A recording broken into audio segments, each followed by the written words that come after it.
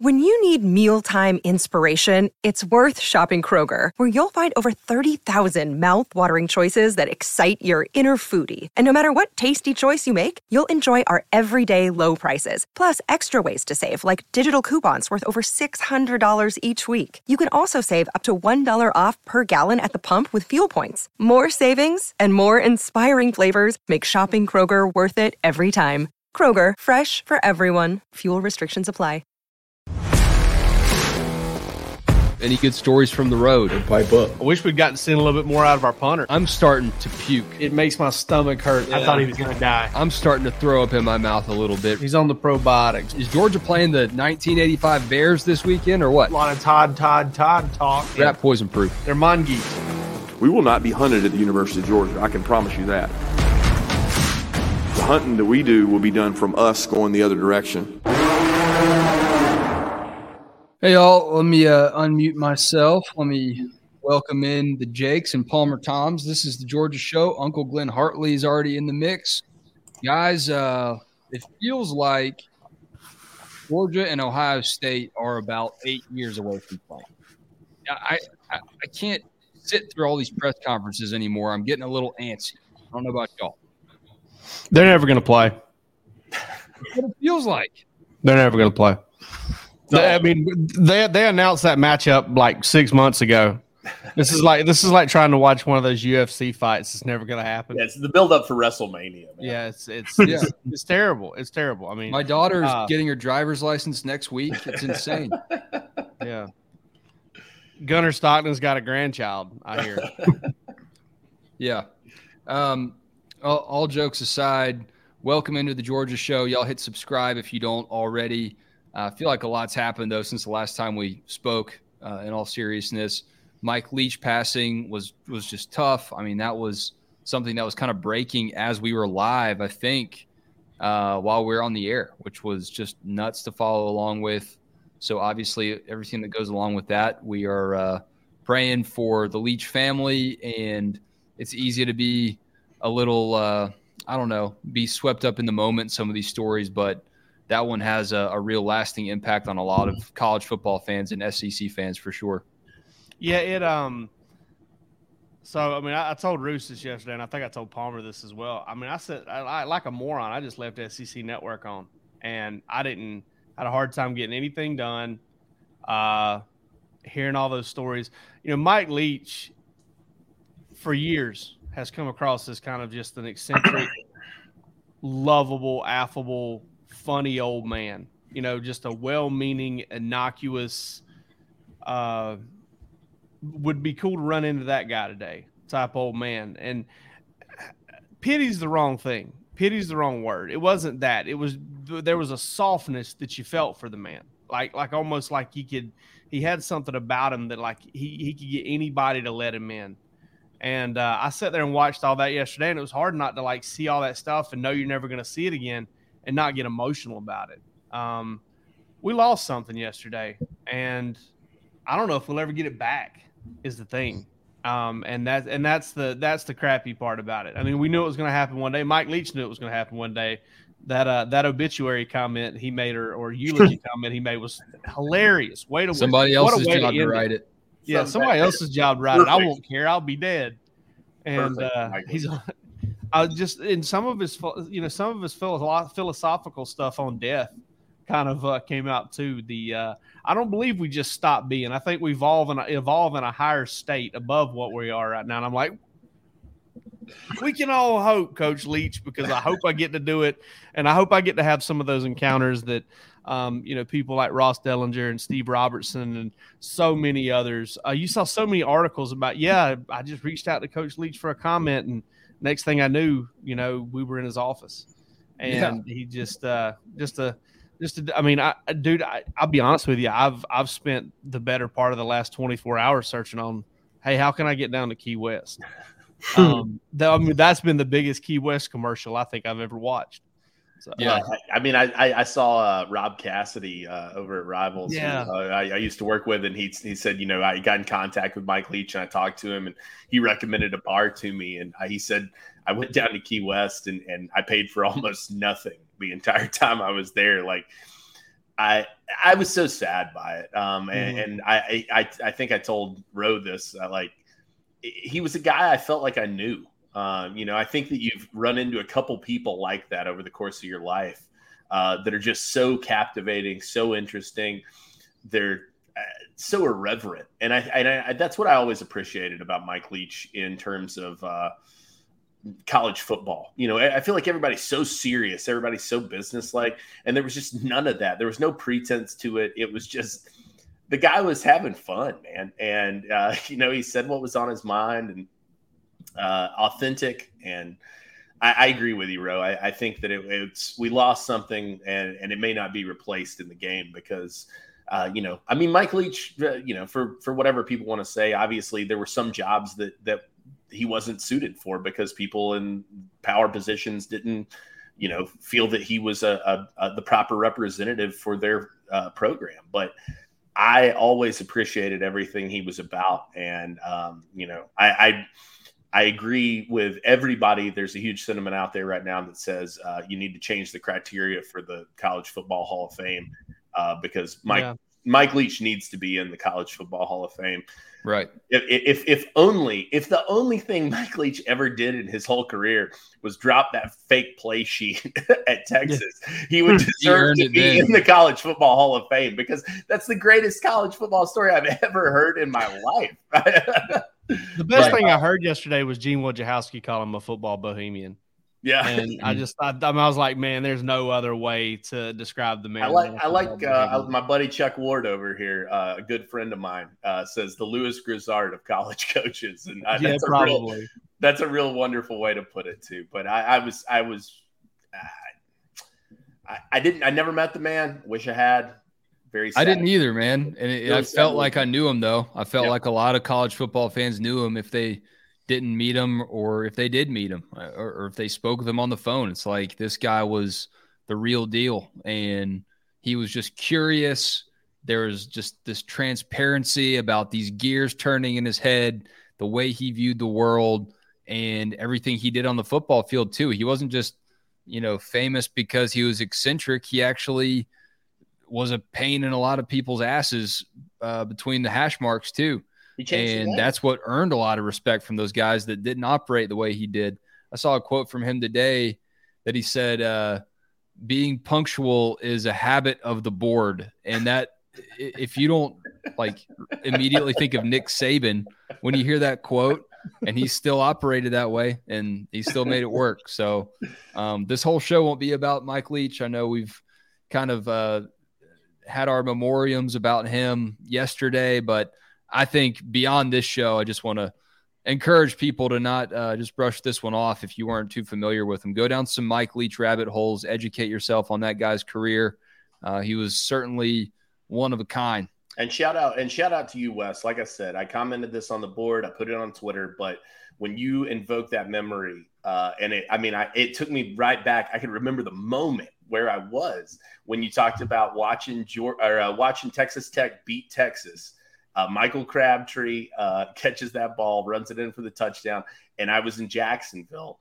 And I think that so many Georgia people were at that time and probably tuned into that game. And that was just, to me, that was such a ubiquitous memory. It felt so personal to me, but then I realized how many other people that shared. What year was that?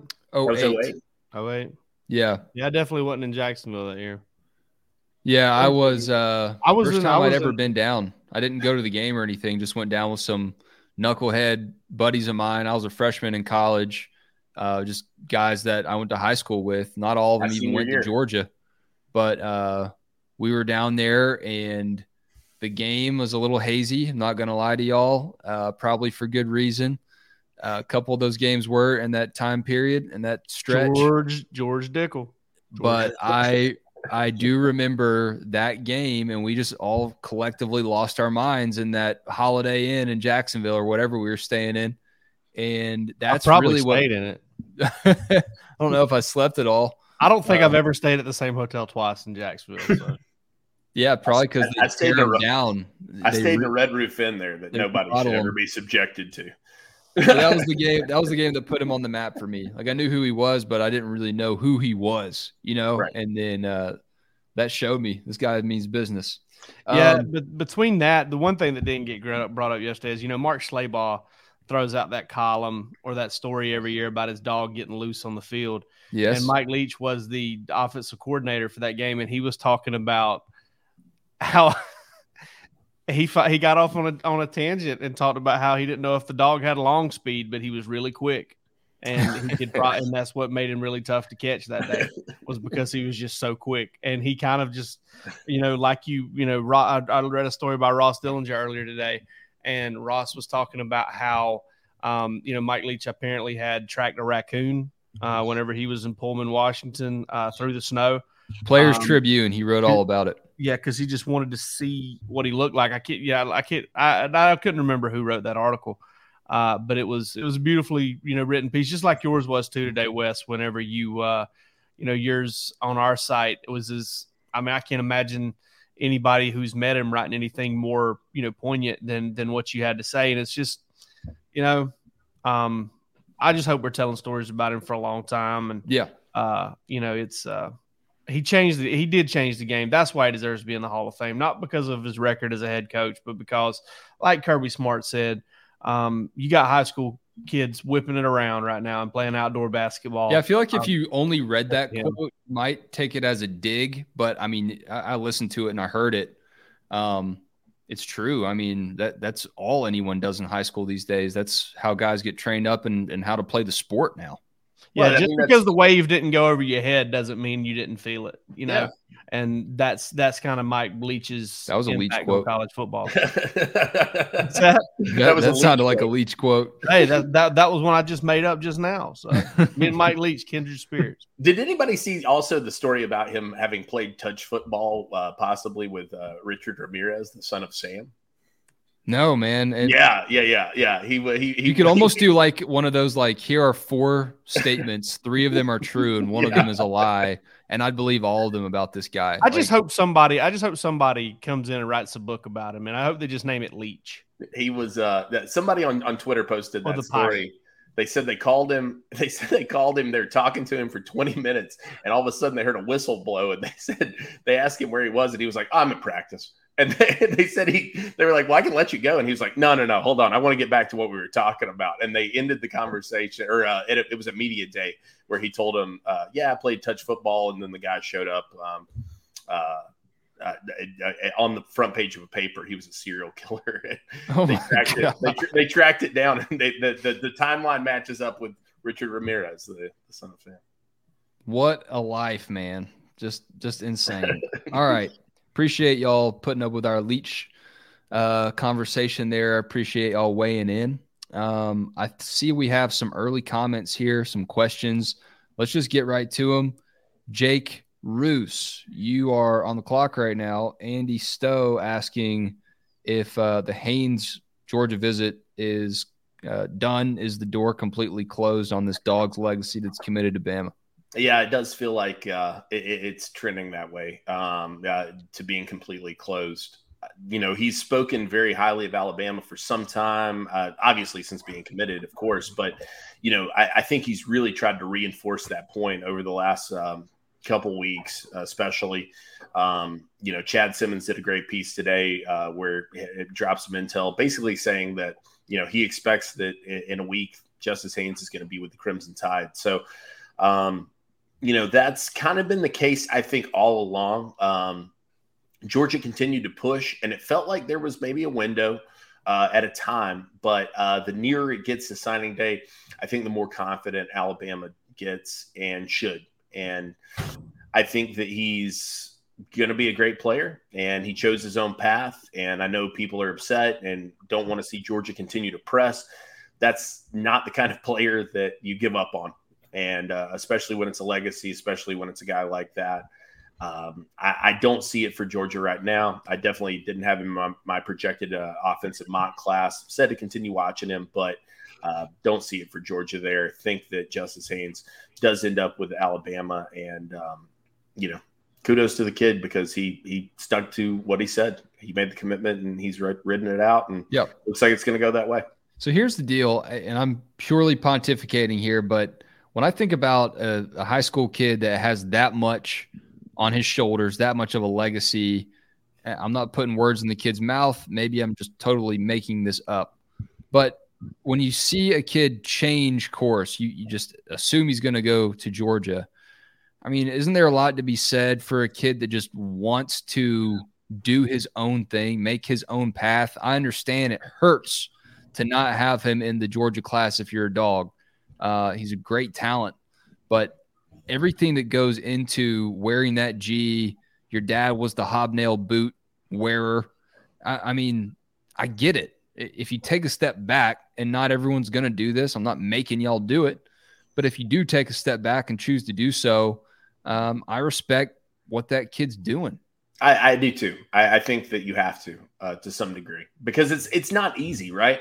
I mean, your entire life, everyone's told you you're the son of the hobnail boot. And, when it's time and you emerge and you become the player that Justice Haynes is, the pressure is, I certainly can't fathom it. Nobody was trying to get me to come to their college. But it's unbelievable. And, I think that it takes a lot of balls. It takes a lot of gumption to kind of go out and chart your own course and say, this is the way that I want to go. I know a lot of people will disagree with the decision, and I certainly understand that as well. But ultimately, I think that you have to give a little bit of respect to the kid for making the commitment and seemingly at this point, as of today, and I'm very careful to case that as of today, sticking to his guns as it looks like he's going to. What does it say about what Saban and Bama are still doing? Huevos. There's a lot of Ro, I think you've talked about this, right? Like there's a lot of talk about the decline of Alabama, or this is the death throes of Alabama. And the fact of the matter is Alabama's still a great team. Nick Saban's still an amazing coach. And whether or not he leaves anytime soon or not is no one knows. I mean, I understand kids wanting to go there. I understand kids wanting to play under him. It speaks for itself. The track record of Alabama, Georgia is at that echelon or entering it, if you want to look at it that way. But Alabama is the standard of college football. I would dare anybody to argue that with me. And so it's hard to argue with a kid who wants to go down that path. I get it. Alabama's the standard, I would say, for, maybe 2 more games. If Georgia can if Georgia can go back to back national titles, it's two more games. Yeah, 2 more games. If Georgia can go back to back national title, I think, all of a sudden it's in dynasty. It won't have accomplished what Alabama accomplished over that period of time, but it will become the current standard. Well, that's what I was saying. You're entering the echelon, right? Yeah. I mean, I want to point something out about Alabama too here about Justice Haynes. There's a very interesting very interesting dichotomy here of 2 teams kind of blasting into each other with varying philosophies. And it's not about a run pass split. It's about how many running backs are you going to do it with. And Alabama's done it with Derrick Henry, and they did it and they split the load a little bit there when they had Damian Harris and Josh Jacobs and Najee Harris. Okay. But once it became Najee Harris's team, well, then Najee Harris was the workhorse, and then it was Brian Robinson, and then it was Jahmyr Gibbs. And you can't tell me, these backs can talk all they want about how I want this and I want that and I want them to take care of my body and all this stuff. When it comes down to it, you want to produce. Running backs want the football. And I think Georgia is going to be just fine at running back. We're watching it this year, guys. I mean, we're literally watching it with our own 2 eyes. That, Georgia's got Kenny McIntosh and Dejon Edwards and Kendall Milton. I don't think anybody would confuse any of those guys with DeAndre Swift or Todd Gurley. But they're really good football players, and they don't mind sharing the load, and they're not going to piss and moan and get their ass on their shoulders if they have to share carries. And, for those of you that have never heard that about it being on your shoulders, that means your head's, up the sphincter. But ultimately, they don't lose it over that, and they don't lose any culture. Georgia doesn't, miss out on anything. And you look down and you see, I think 3 backs over 500 yards. And I think combined, you're probably looking at 1,900 yards just between those 3 backs. throw Branson Robinson, Stetson Bennett, the rest of them in there, you're starting to look like a really formidable rushing offense. Georgia's over 200 yards a game. Their philosophy works. And if it's going to turn that top tier back off, so be it. What you've got right now is you've got fresh-legged Kendall Milton, who was a little bit injured earlier in the year, and you're fine with that. You don't have the Brian Robinson debacle like Alabama had last year because Georgia's playing so many different backs. How about this cat right here, Roderick Robinson? Yeah, they got Roderick Robinson, who is the California Player of the Year by Max Preps. Last time I checked, they had a lot of really good football players in California. Some pretty good skill guys too, running backs and stuff. They kind of, a lot of folks out there and some really good players. This cat went to the same high school as Marcus Allen, Terrell Davis, and all them. But, I mean, I'm not saying Georgia's doing it better than Alabama at running back because Alabama's got two really good ones in this class. Absolutely. So they're going – Georgia's lost a lot of one-on-one battles to Alabama. They beat Alabama for Branson Robinson, but they've lost a lot of those one-on-one battles here these last few years. And I think a lot of it's had to do with, again, the running backs may say one thing when you're interviewing them about, hey, yeah, I don't want to be part of a group. But ultimately, they want to carry the mail. Alabama's giving them a chance to do that, and Georgia's doing it its own way, and it's hard to argue with Georgia's way. Well, and the other contention I have here is, look, you're not losing a kid to Michigan State, right? You're not losing. We're talking about Alabama. I mean, you're 1-2 in the recruiting rankings. These are the teams. I mean, since Kirby Smart's arrived, that's really what it's been: is Georgia and Alabama battling for 1 and 2. So you're going to lose some of these heads-up battles. Does it sting a little more because he's a legacy, because he's the son of Hobnail Boot, because he's an in-state kid? Yes, of course it does. But it's not an end-all, be-all to me. Would Georgia prefer for Justice Haynes to be in this class? No question about it. Don't think you can spin it any other way. It's a loss, right? They're still trying, yeah. And they're gonna try until that ink's dry. But I don't. Georgia has a great class. I think Roderick Robinson is a really, really good prospect. I think his film bears that out. And I think that, if they want a second back, which I do think that they do in this class, then you look toward the portal. Then you look toward this second recruitment period that begins after early signing day, which is where a guy like Andrew Paul came from, right? Who was making noise throughout the spring. So, people forget. Andrew Paul is the people forget of the Georgia backfield. I mean, you talk about the portal. Look at how many Georgia running backs have left for the portal. They're not doing it because they believe in that rotation. They get what it's all about. And I do think that's just part of it. I'm thinking it's maybe a bigger part of it, but I do think that's just part of it. Well, Andy Stowe asked here, and I was going to ask. I'm glad he did. Do you think if Georgia had a featured back like Swift or Gurley, do you think that's how they would run the running back room? Is talent dictating the way Georgia does this stuff? They've never gone feature back. I mean, they've come close. They've always had a lead back, a guy that had a little bit more than everybody else. But I mean, Chubb shared it with Michelle and Swift. Gurley and Swift. Swift shared it with Holyfield and Harrion. Harrion, shared it whenever he kind of had a chance to be the lead back. I mean, Georgia had 2 1,000-yard rushers right there for this first, the second and third years under Kirby. Did it back-to-back years after not being able to do it in school history. And now they've got kind of a 3-headed monster at the tailback position. So, they're just these guys. It's probably no, it's fair to call Kenny the feature back right now, right? I mean, he's getting the lion's share. He's not 1,000 total yards. Yeah, 1,100 total yards. It's not like he's not sharing it with other guys, but he's getting more than his cut. Right. He's their version of a feature back. He's not the feature back. I mean, he's not out there getting 15 carries a game for you. Exactly.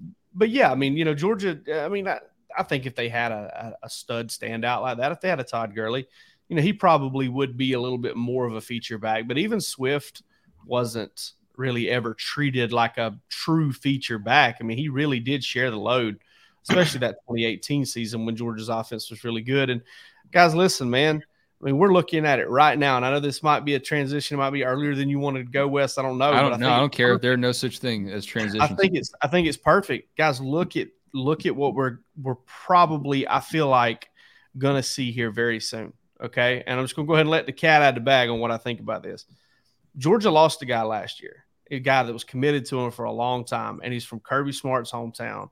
And people were pissed. Smoke Bowie's in the portal today. He was a 5-star prospect in last class for a little while. I think he ended up a 4-star. Signed with Texas A&M because he kind of followed Nick Williams, another Bainbridge native over there. Nick Williams is going to Colorado. Smoke Bowie's in the portal. If Georgia wants Smoke Bowie, they're going to get him, period. If they push hard, if they really want to recruit him, if they do what he wants them to do to get him as far as attention goes, they're probably going to get him, almost certainly. And, that's why you continue recruiting Justice Haynes to the last minute. That's why you continue patting him on the back and saying, we love you, kid, because he comes out of that portal this time next year. They're going to want to be right there waiting on him. Exactly. And they might go to the portal to kind of replace, make up for the loss, because I think they're probably going to try to kick the tires on Marshawn Lloyd. I just don't envy the position Dell McGee's in right now, because it's not hard to sell a Roderick Robinson on, hey, we're getting a back in your class that you're going to have to compete with. It's a little harder to keep a young back at ease when you bring in a guy that maybe is a little bit more established and is already an SEC back. And next thing you know, Roderick Robinson's walking in looking up at everybody like junior, senior, third-year player, second-year player, fourth-year player. Palmer, what do you think of all this? Because I hadn't even heard your voice. Palmer's asleep over here, man. He's like a flamingo. Palmer's taking it all in, taking notes. Yeah, I mean, it's been 25 minutes and I haven't said anything. Yeah. That may be a first in my life, guys. I may not have ever gone 25 minutes before. Palmer's really excited for chocolate. We all went 25 minutes without talking when Tom Crean got announced as Georgia's head basketball coach. Before my time, but I covered a fair share of Tom Crean basketball games. Thanks, Jake. I'm sorry. Yeah, I mean, left you speechless too. Exactly. I agree with you. I think that Georgia's running back room is perfectly fine where it's at. They've got a. You talked about it being transitioning to a 3-headed monster this year. It really was that the last 2 years too, with Zamir and James as well, and Kenny waiting his turn. You really could go back to that 2017 season with Swift as the third back. They have consistently used lots of guys, and so it's not a problem. Yeah, look at how Zeus went from I'm the 2 ACL guy, who's going to draft this guy off of the injury heap, and he gets picked up. James Cook had a lot to earn. He stuck it out and stuck around, and he earned it. Kenny Mack is earning it, 3-star guy, I believe. No, he's earning it.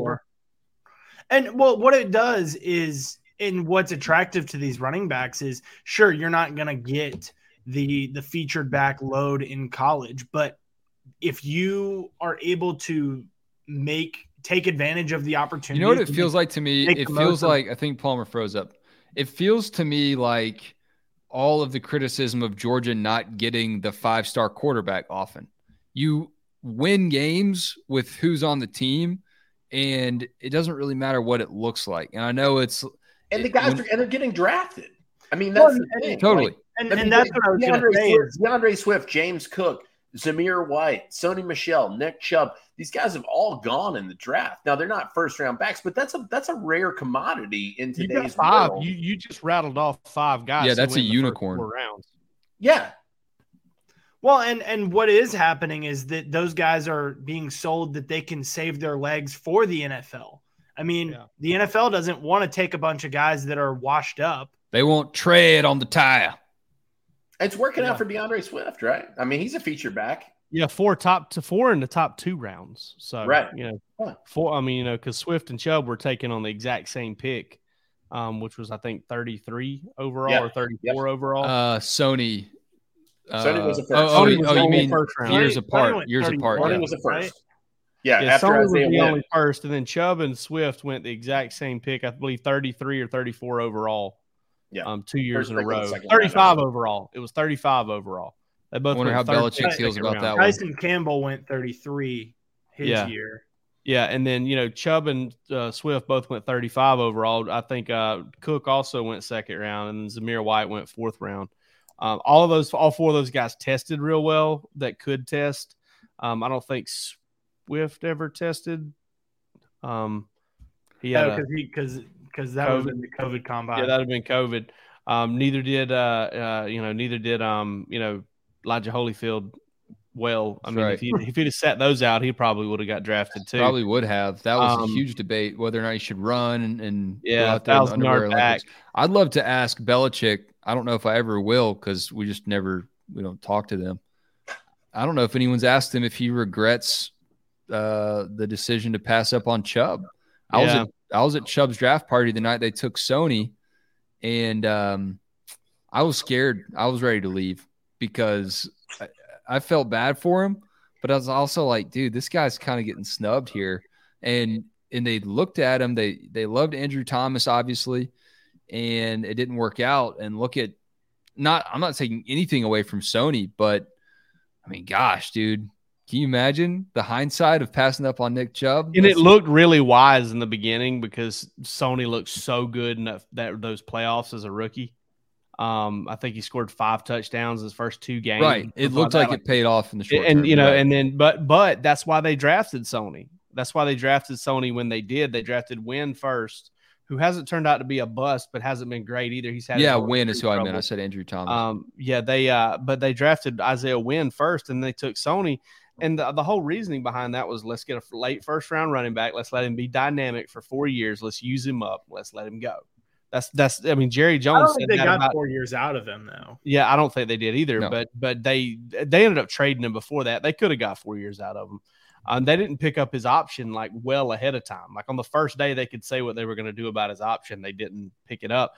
But that's what Jerry Jones initially said about Emmitt Smith too. Is they said, hey, we're going to take this running back. We're going to pick him up. We're going to use him, for 300 carries a year, and then we'll let him go. But he was so good, they forced his hand, and it looked like Michelle was going to be the pickup. And then, even when, Chubb finished that rookie year the way he did, he was actually over 1,000 yards for a minute and then got tackled for a 5-yard loss. Yeah. And 996.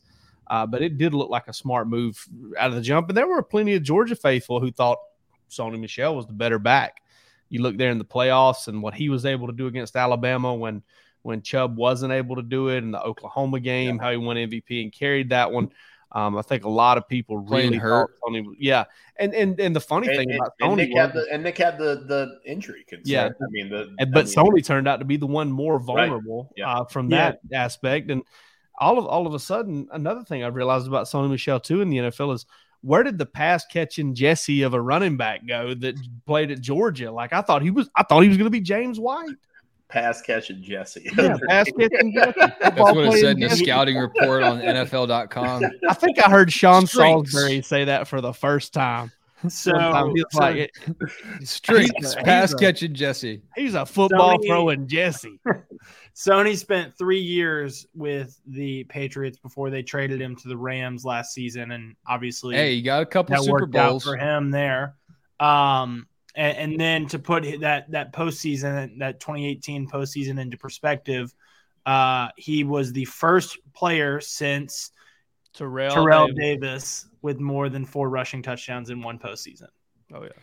I covered that Super Bowl, and I think that was the only touchdown in the game was Sony's. It was such a boring game, and we were in the elevator, didn't even get to see it. Like, worked the career to try to cover one Super Bowl. It's in Atlanta, and you missed the only touchdown in the game. It was just I was in that same elevator when Justin Fields faked the punt earlier that year. Don't take that elevator.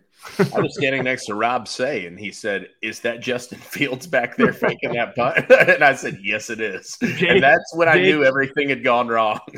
Jake sent me down to the field saying, "Okay, hey Georgia, if they're about to win a second straight SEC championship, go get some video."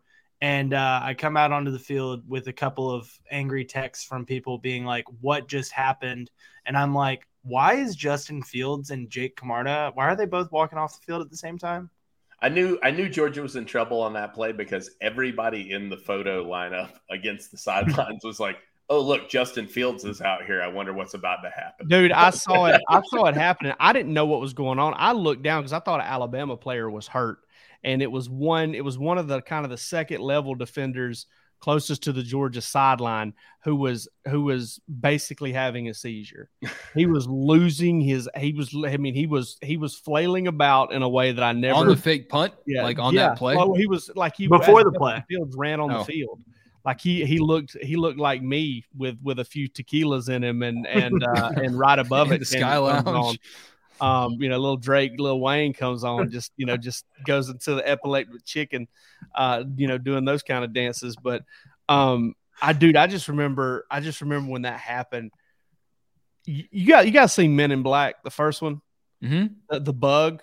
Yeah. Yep. And he comes in, he's like in that rotten corpse, like sugar, water. Yeah, that's how I felt on the inside. Yeah, that's how my innards felt. Like it felt like the body was about to melt off of them. I was like, no, don't do that. Not only are you going to collapse and lose this game, but these people are going to blame this fake punt on me. I know they are, and I think they ultimately did at some point.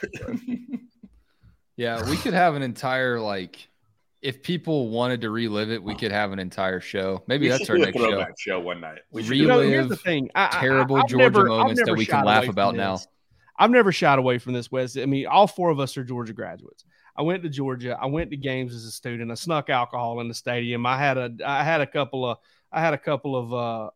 those airplane bottles. As Roos likes to say, who among us inside of my jeans, like the brown water, done it all. I used to be a Georgia fan. I tell you what, the more I've thought about it, the more flat water bottle works the best. The more losses do me worse now than they did then. And here's why I say that. Then it was just an individual thing, like I could get it off of my mind. Now I have to go to work to it. Yeah. And now no one like to come and talk with us if Georgia loses. I've got the pain of thousands. The pain of thousands. You're a Christ-like figure. Yeah. I mean, I hate to go sacrilege like that, but I mean, hey, Notre Dame literally has Jesus in their football stadium backdrop, and he is more part of the football backdrop than the religious culture. Hey, I got to tell Matthew C something here real quick. You can laugh about it now. You won the title. You got a chance to win a second. Yeah, come on, Matthew. Every foible that happened in the past, you can just laugh about them now. You knew it was going to be worth it one day. You're a champion. Fortunately, you're here to see it. You may be. You're the current champion. You're not only a champion. You're the current reigning champion. Yeah, you're the reigning champ of both the SEC and the nation. Yes. I will let's see here. Let me get this comment off. No offense, Matthew C. So let's talk about the transfer portal a little bit more. I think obviously smoke is a big development here over the last 24 hours. But when you talk about talk about this receiver boon that Georgia wants to go after, what is happening there, Jake Rowe? I'll start with Marshawn Lloyd out of South Carolina. I do think Georgia's gonna make a run there. I don't know how hard. Again, I think Dell might be in a tough position there. If I'm just opining here, I think he might be in a tough position there from hey, what's Roderick Robinson going to do? But he's also in a tough position as far as numbers go, because if you look at it, Robinson, Andrew Paul coming off an ACL, Branson Robinson, and probably Dejon Edwards for sure. Those are the four I think you can probably count on. But maybe not. Dejon Edwards can go pro too. So then you got four. Well, what's Kendall Milton going to do? I think Kenny McIntosh is gone. I think Kenny McIntosh has to kind of capitalize on the season that he's had. He's got a year to come back if he wants.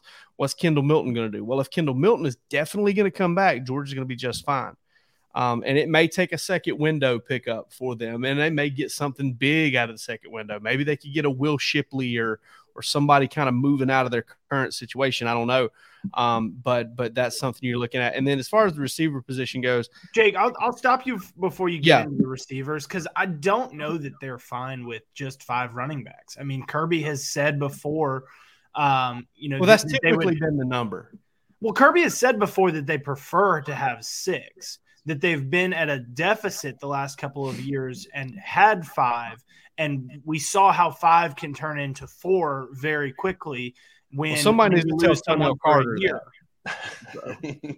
Say what? Toenail. Ooh, what a deep dive you just Somebody needs to pulled. tell Tennille Carter that, because Ooh, Tennille boy. Carter was pushed out of a class because he was the sixth back. He I'm was. just joking. But no, I mean, you're probably right. I mean, I think some cases they would like 6, some cases they'd like 5. Kirby's has been known to change his tune there before too. Dude told me one time they want 5 inside linebackers that they can rotate, and then I asked him, he's like, "Well, we don't have a number of linebackers we want to rotate." I think sometimes maybe he just lives in the moment, but either way, I think they need at least 5. Well, and that was right after the Andrew Paul stuff, so he was probably thinking the more the merrier here. Yeah. Well, and that's exactly my point too. Is like you talked about the second wave, and that's what's so important. And I keep reminding people of this. Think of like a guy like Brett Seither, right? I mean, no one had heard of Brett Seither prior to the early signing day. Are we when we say the second wave? Are we talking about the second wave of transfers that happens in May after spring practice, or the February signing day? Or both. I mean, either way. I'm just thinking past early signing day in this scenario. I mean, there essentially becomes a new evaluation period for any number of thousands of kids across the United States. And Andrew Paul was chief among that last year. Brett Seither was like that. I mean, it's a situation where they're going to go back to the drawing board. Do they maybe go to the portal? Yes, that's possible. But also it's incredibly possible, I think, that they turn back toward the high school ranks and find another kid and dig him out like they did with Paul last year. Yeah, they could do that. They could go Marshawn Lloyd. They could look and see what comes into the portal in the second window that opens up. They've got options. They could go with 6. They need a minimum of 5 though, and I think that's where maybe they do want to add another one with whether Kendall Milton comes back or not. I don't know, but I think they can operate with 5, and I do suspect that missing out on Justice Haynes is probably going to push him in that direction, and they'll move on there, because then you'll have Dejon Edwards will be kind of the old head around, and again, he's not guaranteed to come back. I mean, worst case scenario, Georgia's got 3 backs. Best case scenario, Georgia's got 5 backs, and either way, Palmer, your point stands on they might add another come hell or high water. And don't forget too, Dejon Edwards, a bit of a late take in his class. Yeah, after the Tank Bigsby thing fell apart, and they recruited him pretty hard. Like they did, they kept it consistent. But I think Evans and Bigsby were the two, right? That they were trying to shoot for in that class. They missed on those guys, and Dejon was, people considered him. I don't even know that they considered him a bronze medal. He's turned into a pretty damn good player, and was. Yeah, and I don't know if that was necessarily their plan going in, but this staff is flexible and they get the most out of the guys that they need to get it out of. I mean, Andrew Paul getting hurt, how much did we hear? We haven't talked about it in months now, but I feel like it was a pretty hot button thing. Everyone kind of knew, like, Andrew Paul was making waves, and then he got hurt, and Branson. I think he had his moments. He had a big moment against Auburn. I think Auburn, not taking anything away from him, I think Auburn had thrown in the towel. Throw in the damn towel. That's what Auburn had done. It's also the only time he got even remotely lathered up. Right. That's what, like, he had a chance to do it against them. But, it's a totally different running back situation if Andrew Paul is healthy this year. I don't know if we answered the wide receiver transfer portal. We did not. Here's where we stand. Here's where it stands on the wide receiver standpoint. They've offered that we know of that have that we're positive of 3 guys, and that is Dante Cephas from Kent State, Ra Thomas, who was in town for an unofficial visit Saturday through Monday, and I'm told that went really well, and then Dominic Lovett out of Missouri. Ra Thomas and Dominic Lovett are 100% the top 2 targets. I don't know if Georgia can get them both, but it would be a home run if they did.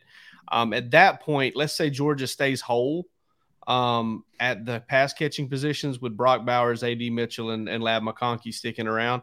Georgia would have 5 guys with legitimate 800-plus yard potential if they were to get Dominic Lovett and Ra Thomas. Legitimate 800 yards. You're breaking up a little bit. Yeah, legitimate 800-plus yard potential. I think Georgia's going to have a good to decent shot at each of these guys.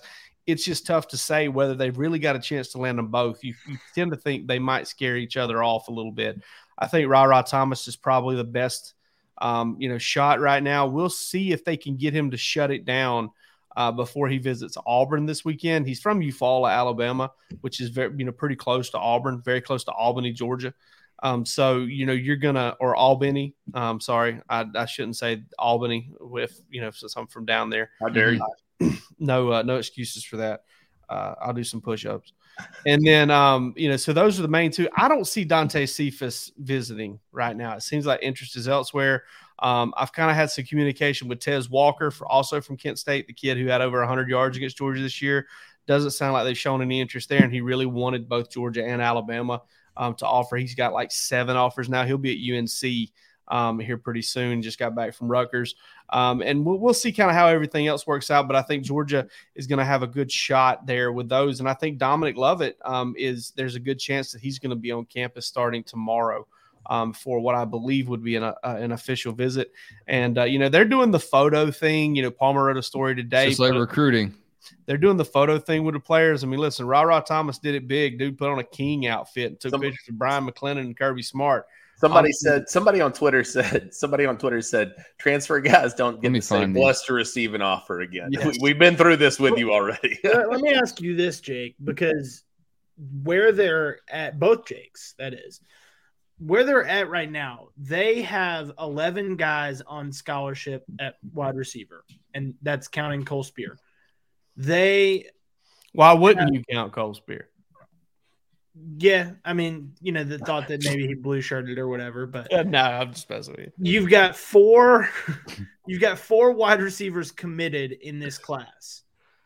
That brings them to 15 before you can consider the fact that they may go get a transfer. Are you thinking that somebody's leaving that room? No question. Absolutely. Someone's got to be heading out. You had so many. You had a few guys get acknowledged there at senior day. I think I would be shocked if they didn't lose at least 2, maybe 3. And I guess that's what I was more curious about is like the number that you think they do lose, because what'd they lose last offseason? They lost Jermaine Burton, Justin Robinson, Jalen Johnson, but he wasn't on scholarship. He was on scholarship, yeah. He was? Yeah, but he wasn't like a guy that you really, fans really freaked out about losing. The reason, they've got to get more bodies, and they've got to get more game-ready bodies because it's because of what happened this fall. And we touched on that last week, right? In a sense, man, it doesn't really matter. None of these freshmen matter that Georgia's bringing in, not for 2023. That's the way they've got to think about it. Obviously, they're going to try to get them ready to play because there's some talented dudes in there. But they need guys ready to play because Georgia was one play away. Georgia was that play in the SEC championship that got Lab McConkey hurt away from absolute disaster for 11 straight games this year. So what you're looking at is instead of them having 11 currently, you're looking at them having 7 currently. And then probably more like 8, maybe. Yeah, because you can throw Dylan Bell into the guys. Kirby spoke about it it was early in the season, maybe fall camp, but someone asked him about expecting freshmen to make the most of their opportunities. He talked about A.D. Mitchell, talked about Ladd. But to his point, he's like, you look at the skill player positions, they are statistically more likely to transfer. Therefore, you're statistically less likely to have seniority and depth at receiver specifically, which was pretty interesting that they've already been able to kind of tabulate specifically in those specific areas of need. Like, all right, these guys are just going to be harder to keep in the stable. Well, and it's the position that you need the most depth because they do have, statistically speaking, the most soft tissue injuries that you're dealing with. Because they run the most. They cover the most ground. And one thing I think we've also learned with this Todd Monken offense is they will take a freshman, throw him out there, and live with it. They'll live with the lumps and the bumps and the bruises. Jermaine Burton, Dylan Bell both did it back to back. Yeah, Jermaine Burton did it. A.D. Mitchell did it. Dylan Bell did it. 3 back to back to back. Not more than that though. A Tyler Williams. I guess my question Evans, maybe one of those guys you can kind of count on stepping in and playing major snaps for you. but ultimately they can't be in the same position they were last year, especially when you consider that Darnell Washington's probably not going to be around this year and be that kind of take up a 12 personnel spot. They have Oscar Delp to go right there with Brock Bowers. But then again, when you lose experienced players, the chain, kind of it just moves on down the line, right? So you lose Darnell Washington. Oh yeah, bro, Oscar Delp's going to step out. Well, who's going to step into Oscar Delp's old role? Do they have anybody specifically ready to do that? Right. And then that's kind of where you get yourself there. And I guess my question is, we determined a number of 5 or 6 running backs that you want to have. What's that number you think at wide receiver? Well, I'll tell you right now, if 11 is not enough, where they feel like they get Dominic Lovett and Ra Thomas, they're going to run some off, and they probably want to. I mean, I'm not trying to be. I'm looking at the roster. I've been over here reviewing the roster, right? All right, producer Roos. The three names that jumped off the page to me. Front office Roos over here. Yeah, I was going to say GM Roos about to make some cuts. No, I mean the 3 names that jump off the page to me. Anybody want to take a stab? Well, we had Uncle Glenn. Anybody below 96 speed, 95 acceleration. Well, they're not making the cut. I promise you that at Oregon, my 2009 Matthew dynasty. C. and Uncle Glenn Hartley asked about Kyrus Jackson and Blaylock's eligibility. Kyrus and Dom both have eligibility left. Yeah. Kyrus has 1 year, his COVID year. Dom has 2, I believe. Kyrus would be a 6th-year senior. Dom came in. I think Kyrus is ready to try it to go. Dom would be in his 5th feeling. year, but of course there's a redshirt year in there because of the injury. Yeah. Now so Dom has 2 left. I didn't really factor either of those guys in. Although I could understand if you brought 2 transfer guys in, why either of those guys would consider trying to go somewhere and both else. of those guys are slot guys. So you guys tell me something.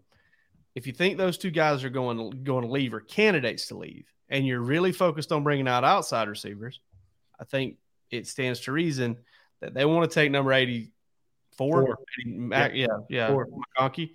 They want to take Lab McConkey, and they want to put him in the slot. And they probably want to put him in the slot with AD, Dominic Lovett playing outside of them.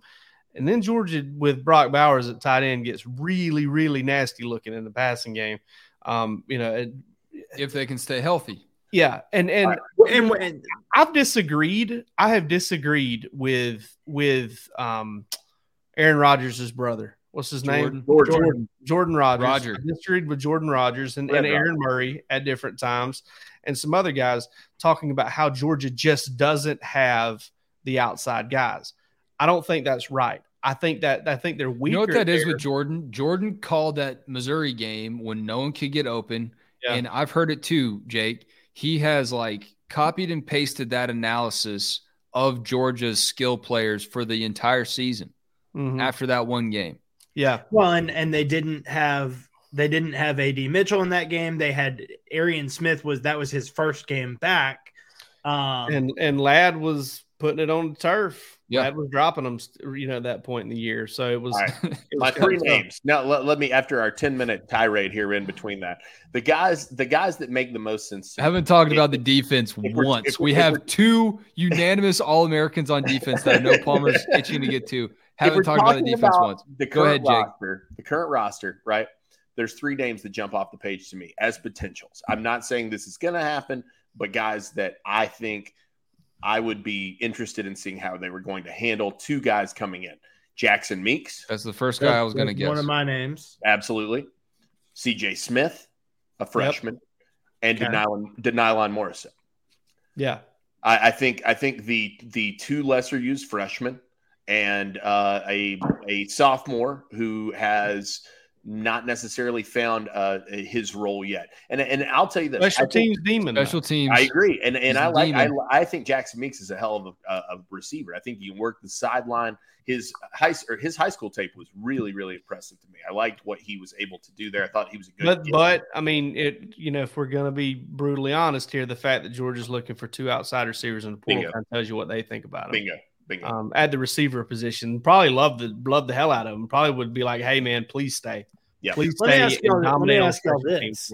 When we talk about these outside receivers that could be looking for other opportunities, Marcus Rosemy is going to be in his 4th year. He's not going to be the number one receiver. A guy that could get scared off.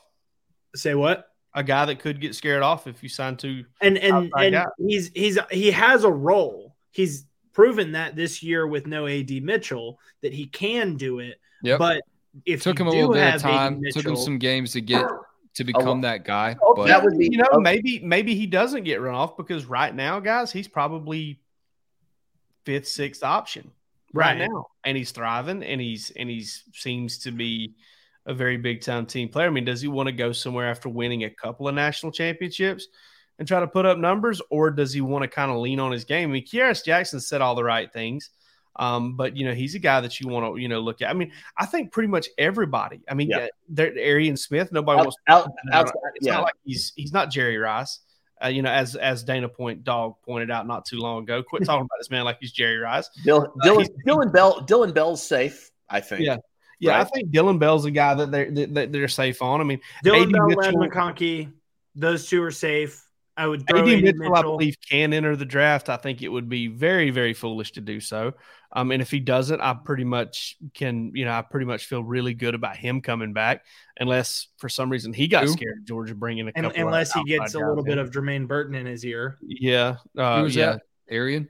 No, AD Mitchell. But I mean, I'm not too concerned about that because of the way that works.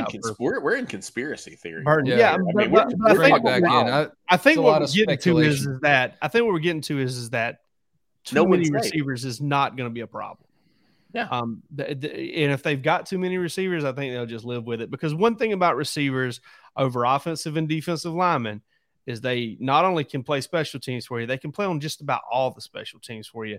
If you're not protecting on a field goal, you are almost not going to play as a lineman on special teams. Yeah, you've got the two personal protectors, maybe on punt, and that's basically it. Rushing field goals, but covering punts, blocking, punt return, kick return, all that stuff is usually, reserved for freakish, talents and skill players. Trayvon Walker and Michael Williams has played it too. So I mean, they've had some good guys. I don't think we're in a realm where receiver is going to be an issue. But I will say this: it's not going to shock me if Georgia ends up taking 4 or more players out of the portal this year. After not taking any last year, I think they want 2 receivers. I think you were at 3 the last time we talked, so now you're at the 4. I feel like Palmer kind of sat back and took a breath when you said. Well, I mean, look, guys. I mean, would you be surprised if they only took? Palmer needs a handkerchief.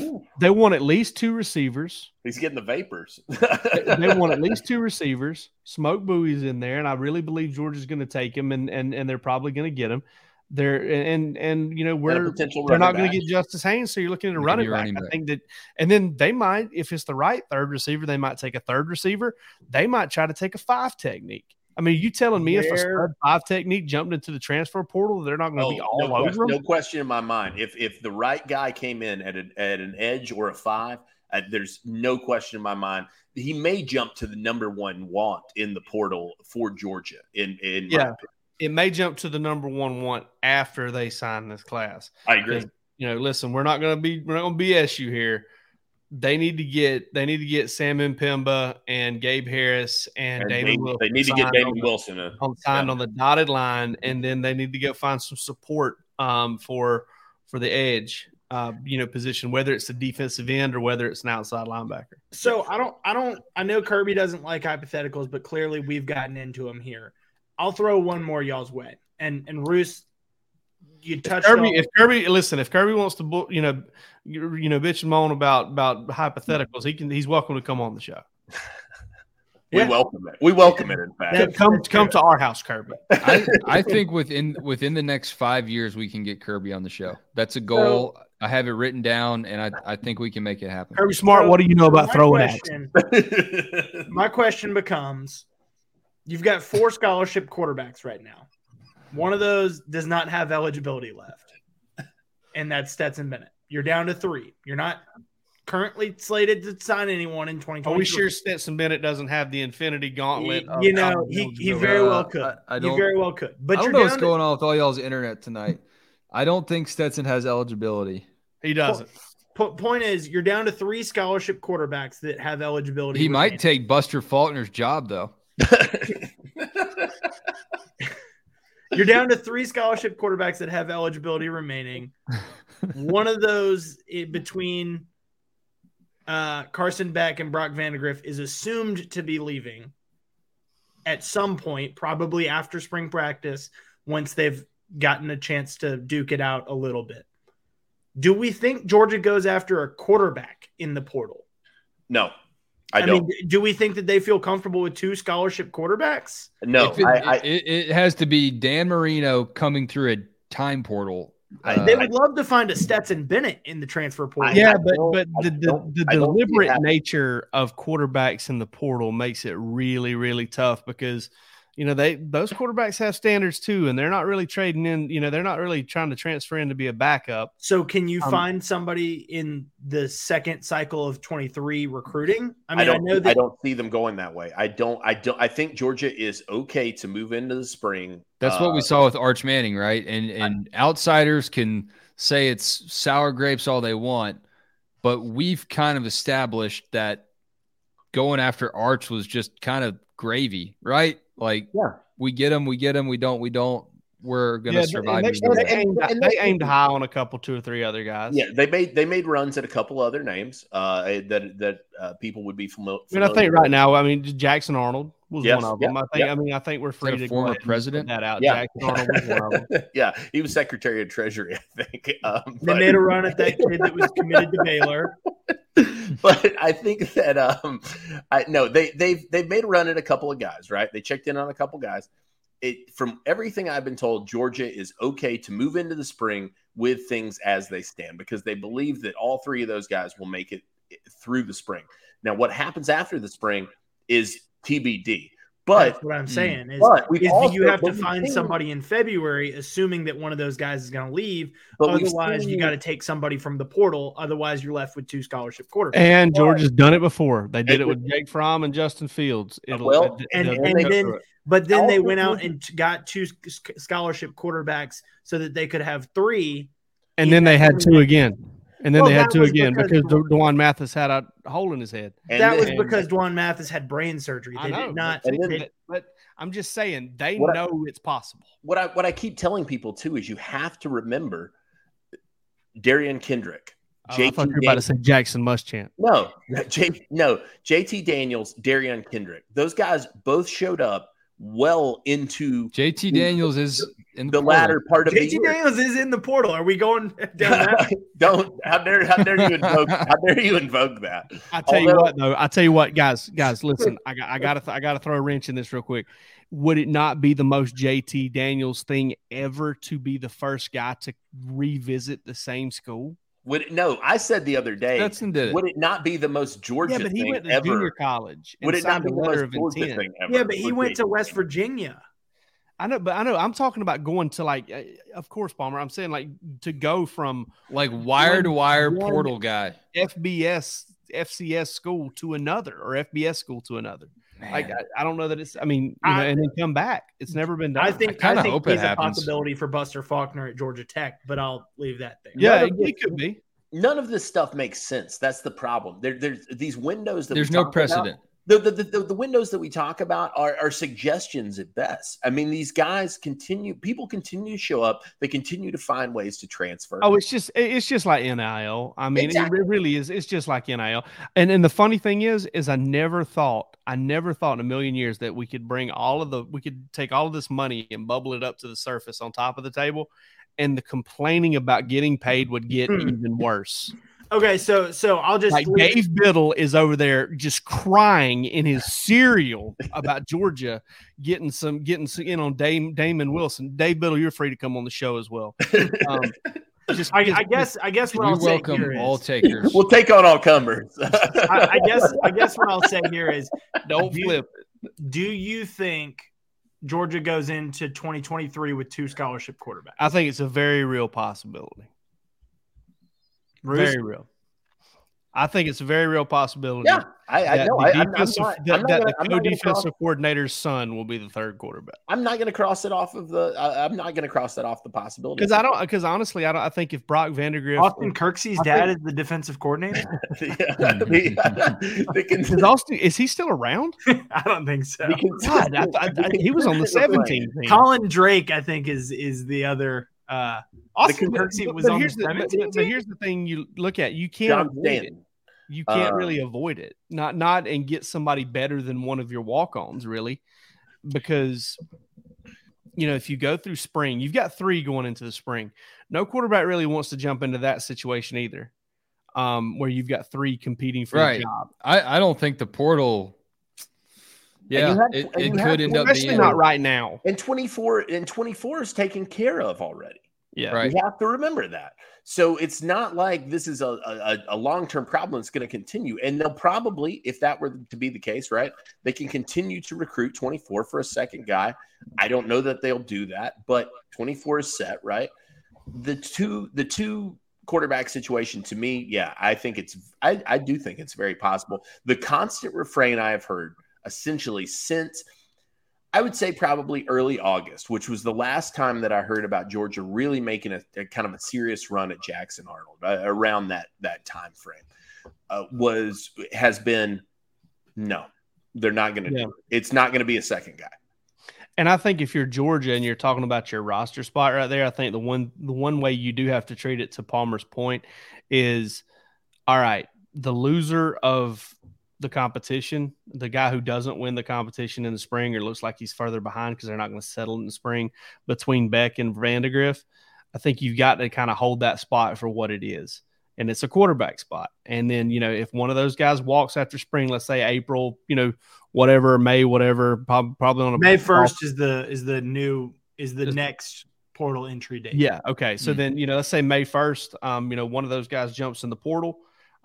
Georgia, so go ahead and pre-write and schedule your story on Brock Vandegrift for May 1st. Well, it may be Carson Beck. I don't know. I don't think Gunnar Stockton's going anywhere. But it won't be Carson. No. Yeah, I don't think it will be either. But I don't want to count Brock Vandegrift out completely either because he's a really good player.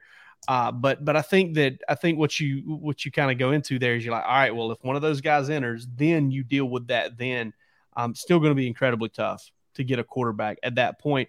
But I think you're more likely to find a quarterback in the May 1st portal window that is transferring maybe for a better situation, but maybe knows it's going to find it a little bit tougher to find a place to start. And you can find a guy, and he may be a 1-year rental. I mean, he may be a guy that comes in and does something for you and graduates. Mercenary. A mercenary that graduates over the summer or something, and he's gone by the next season.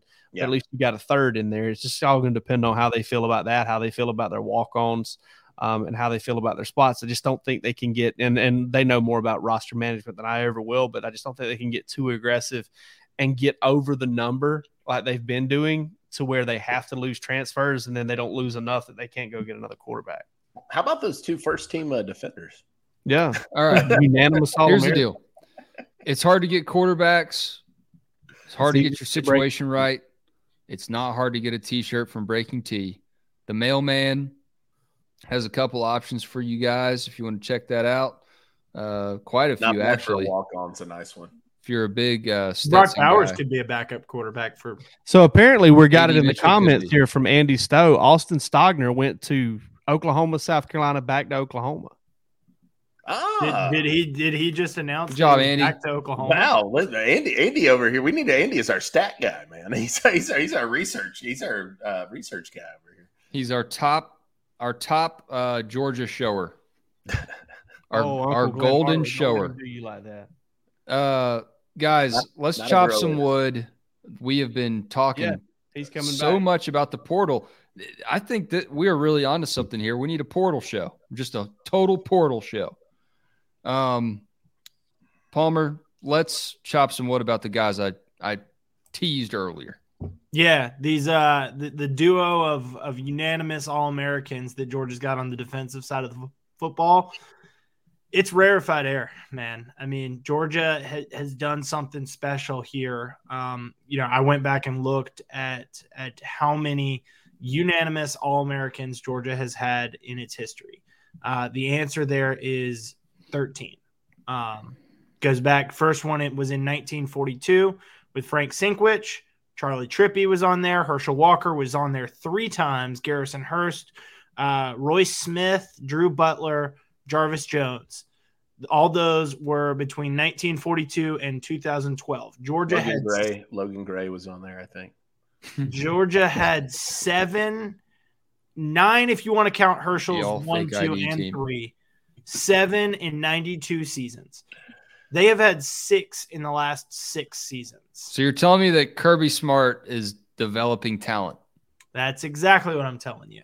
Roquan Smith in 2017, Andrew Thomas in 2019, and then back-to-back years with a duo of defensive players, unanimous All-Americans, Jordan Davis and Nakobe Dean last year, Jalen Carter and Christopher Smith this year.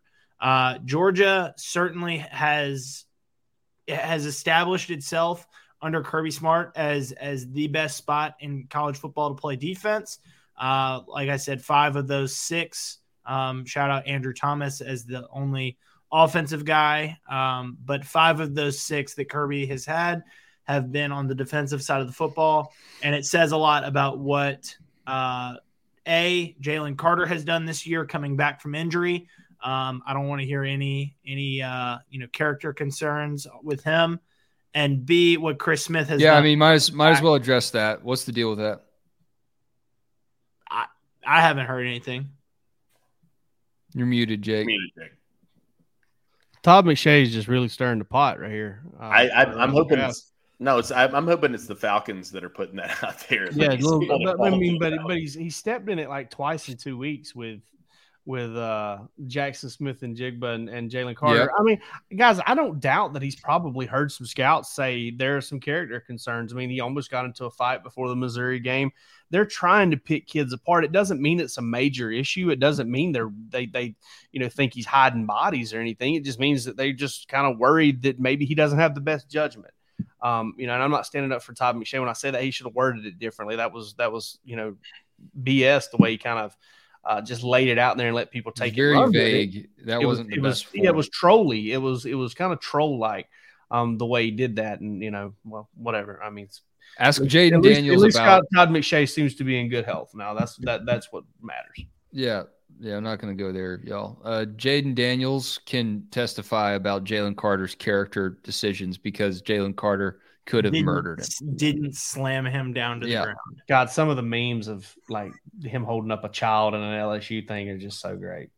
No, really underrated moment. In the moment, it was cool to see. I didn't know at the time it was going to result in all these fantastic memes. I'll pick up the next chopping wood. I'll pick up the axe here. I'm going to chop wood about a lot of the Ohio State fans I've seen talking about a Mercedes-Benz Stadium takeover, and they are basing this on the fact that they sold out some sort of allotment of their tickets within a certain amount of hours or days or whatever. I don't know. They bought up a lot of tickets, and that's great. They're a fantastic top 5 college football fan base. I think Georgia and Ohio State fans are long overdue for this melting pot of scarlet and red and black and gray and all this. It's going to be great. I will just warn you that regardless of how many tickets you think you got, Georgia has more. And that's just the way it's going to go. And I'm not saying that you won't travel well. I'm just saying temper your expectations. I saw a lot of LSU fans too for the SEC championship game. They like to party in Atlanta as well. But it's just different when you play Georgia at Mercedes-Benz Stadium, especially ever since this season started. I mean, Stetson Bennett feels as comfortable in that building. I don't know if it's because Todd Monken opens the playbook for him or what it is, but Stetson is in Mercedes-Benz Stadium like it is a custom tailor-fit suit. He's playing in there as well as he's played at any point this season. So it's Kirby's house right now. I know Ohio State fans are going to travel. They're going to show up well. I would just say Georgia's probably going to show up a little bit better and a little bit louder. And I'll eat my words if I'm wrong about that. And Ohio State has some crazy home field neutral advantage. But right now, I just don't see it happening. Well, Wes, this is going to be like kindling wood by the time we get through with it, because I'm just going to chop the same wood you did, but in a different way. I'm old enough to remember when Michigan took over the Orange Bowl, and they did take over the Orange Bowl, and it didn't matter. So, you got to really take over a stadium for it to matter. You got to get 95% of 90 whatever for it to kind of matter from a noise standpoint, from an energy standpoint. I feel like, I honestly don't feel like if you're Ohio State and you get 57% to 43% or 60-40 like Michigan did last year on Georgia, maybe 70-30, that you're just going to have enough juice to kind of change the game there.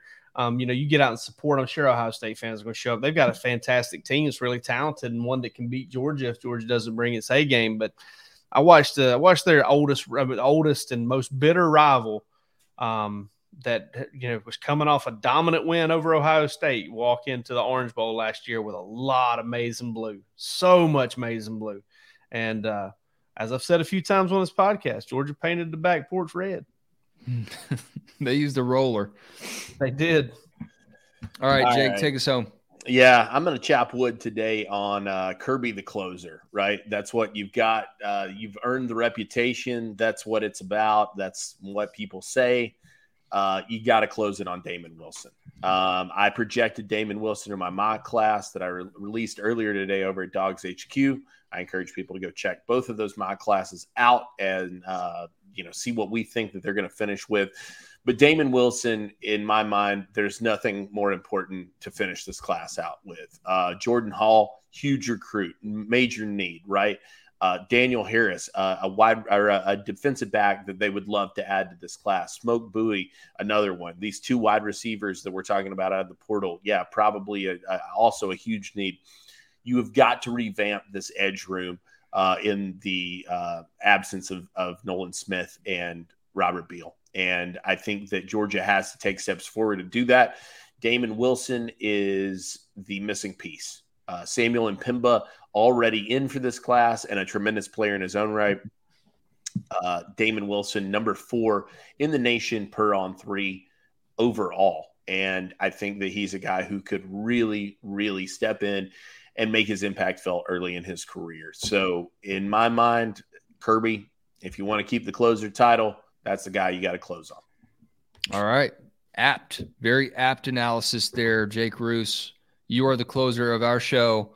This may be the longest episode we've done, but there's a lot of ground to cover and kind of surprised me because it's not even a game week. But we made a lot out of a little.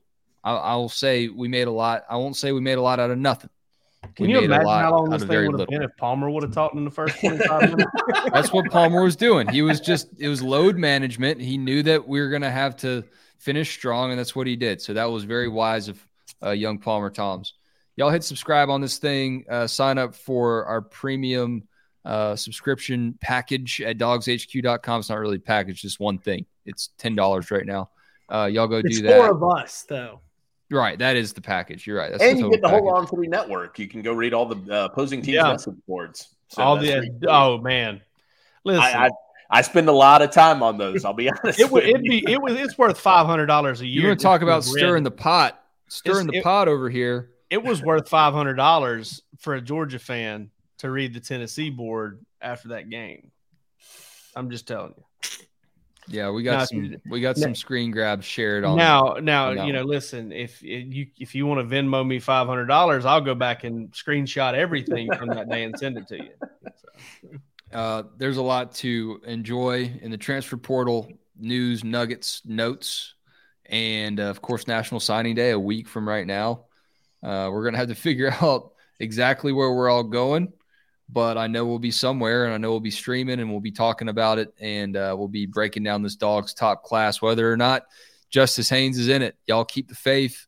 Kirby the closer is here, as Jake Roos has given him the title. Yeah, Roos definitely said that if Kirby doesn't land Justice Haynes, he has lost the title of closer. Yep. So he said he's going to take it. He's going to take it for himself. Quote. Y'all have a great week. Be good. Peace.